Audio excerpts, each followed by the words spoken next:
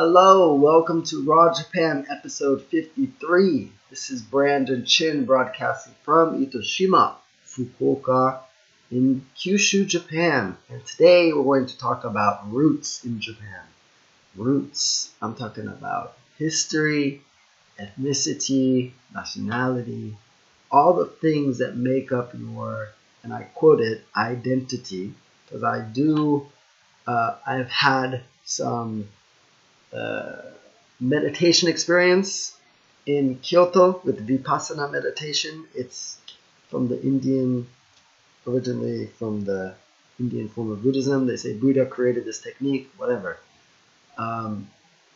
In that practice, there's a concept called no self, and it basically says that the concept of self does not exist because things are always changing, and we are not necessarily the things we attach ourselves to, whether they be relationships, our interests, or whatever we do.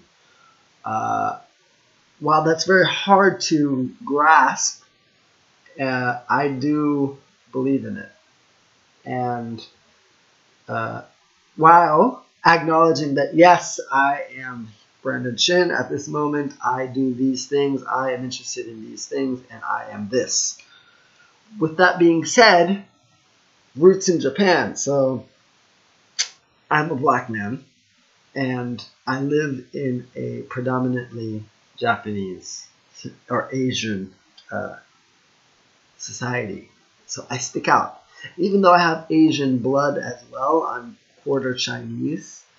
That's not really acknowledged, right? I mean, I'm black. So at first glance, when I meet people, I am considered black in their eyes. And I think traveling outside, I was born in the US, traveling outside of the US, I was able to really stand in my shoes as a black man. Whereas in the US, I grew up in white neighborhoods and white schools, and didn't have a lot of experience or a lot of exposure, I should say, with people of color until I got to a little bit in high school, but not really until I got to university was I surrounded by more people of color. And all throughout elementary, middle school, and high school, at first I struggled with identity because, you don't see many people like you, so you just try to fit in with the majority, and that was white people. And that was the beginning of elementary. And then in middle school, I started to really own my Jamaicanness because my parents are Jamaican. And I kind of overdid the identity thing with like always wearing Jamaican stuff, trying to show that I was proud of it. But it goes beyond, I think really owning your roots goes beyond showing it through wear. You have to actually be it internally, right? And maybe I was trying to convince myself. I'm not sure. That's middle school. And so high school, I saw a few more brown and black people. And okay, yeah, this is feeling nice. There's more people like me. I found myself gravitating towards people that thought differently than status quo. It was cool. University was just full-on self-exploration. I was able to actually spend more time with people of my kin. And when I say kin, I don't just mean color, but it was really a good time for me in university. And as I traveled, I was able to really step into myself and say, this is who I am, and this is who I'm not. When I came to live in Japan, it's been 4 years now, I can say that I am and that I am not. And I mean, really, it is hard to grasp that concept of no self. But when I speak to a lot of Japanese people, you can see that, I don't know, it's like like today I was speaking about Japanese history and how I'm interested in the local history of Itoshima and how I want to plant my roots here. And a lot of people are just confused, like, why? First, most people don't know, most of the locals, or at least the ones I was speaking to, don't really have an interest in how far it goes on in their history, like really old history. They're more concerned with recent years and what is coming next. But there are people that are really deep into it, and I guess that's everywhere you go.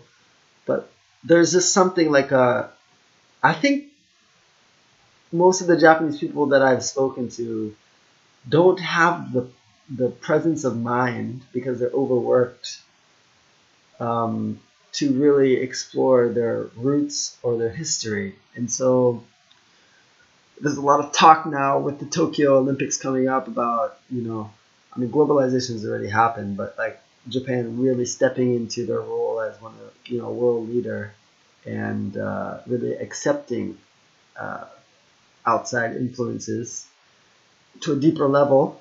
And I guess a lot of people are concerned with, looking to the outside, which is not a bad thing.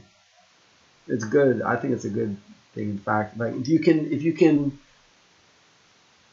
understand and contain, like, there's this thing I've come to know recently. It's called shielded vulnerability, and it's a trait of what they say is like the functional adult ego stage.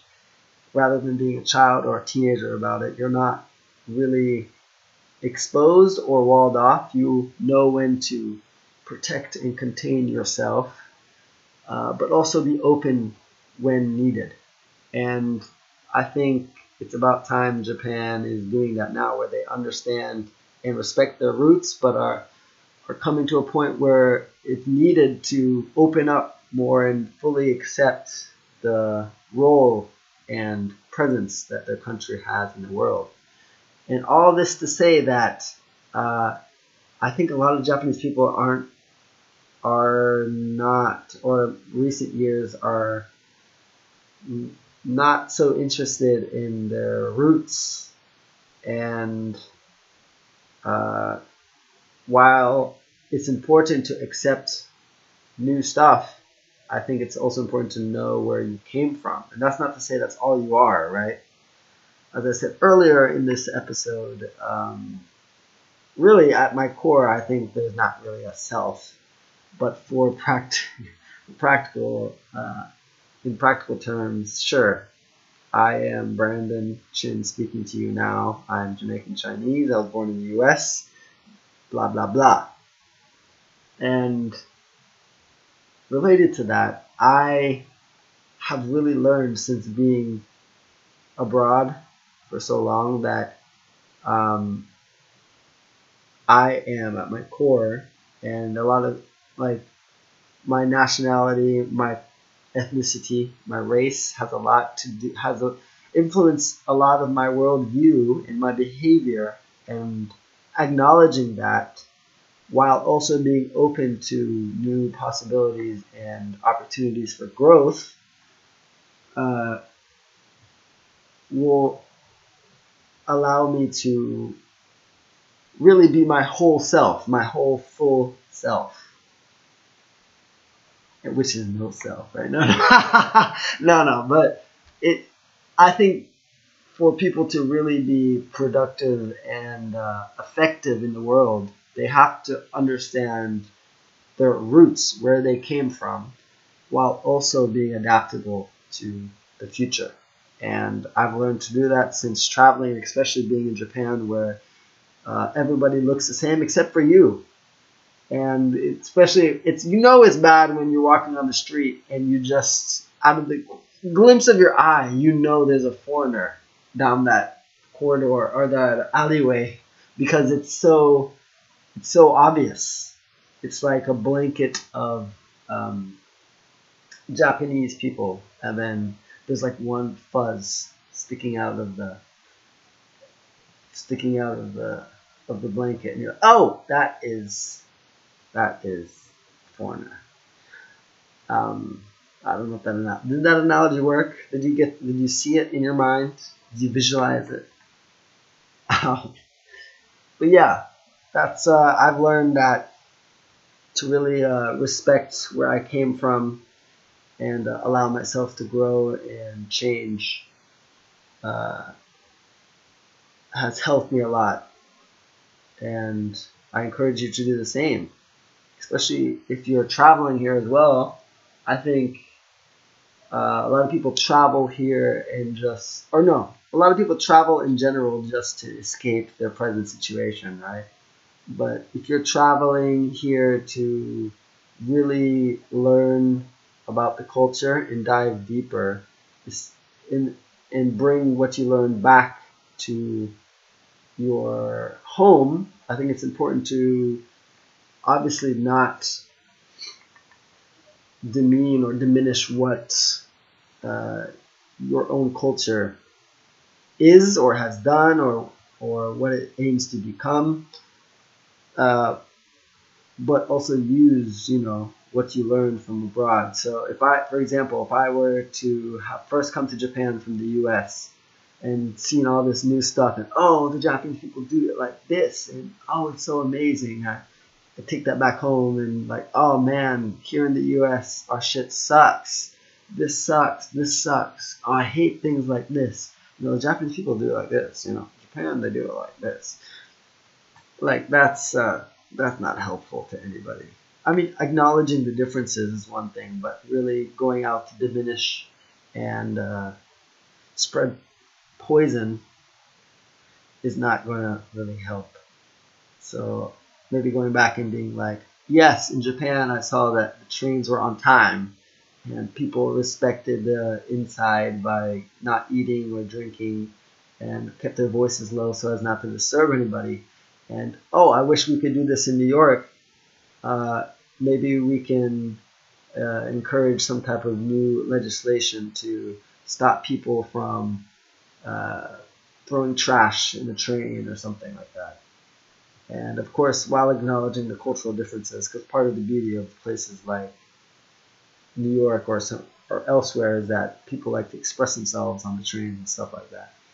And I think that's the purpose of travel, though, right? Is to learn more about yourself and where you come from through other cultures, and then you connect. You connect with people that way by acknowledging the differences, but really connecting through the ultimate similarity, that is being another human being. So, with that being said, if you want to travel, then come here to Japan and really connect with people and understand yourself better by seeing it from the opposite side, stepping out of yourself and looking at you and staring, looking at your face, uh, without really being picky or negative, but acknowledging the differences and allowing yourself to change, then go to brandonshin.net/change, CHANGE, and watch the video in its entirety, and you can book a call with me to talk about coming here to Japan and trying out my guide service for you here in Itoshima and the surrounding countryside cities as well.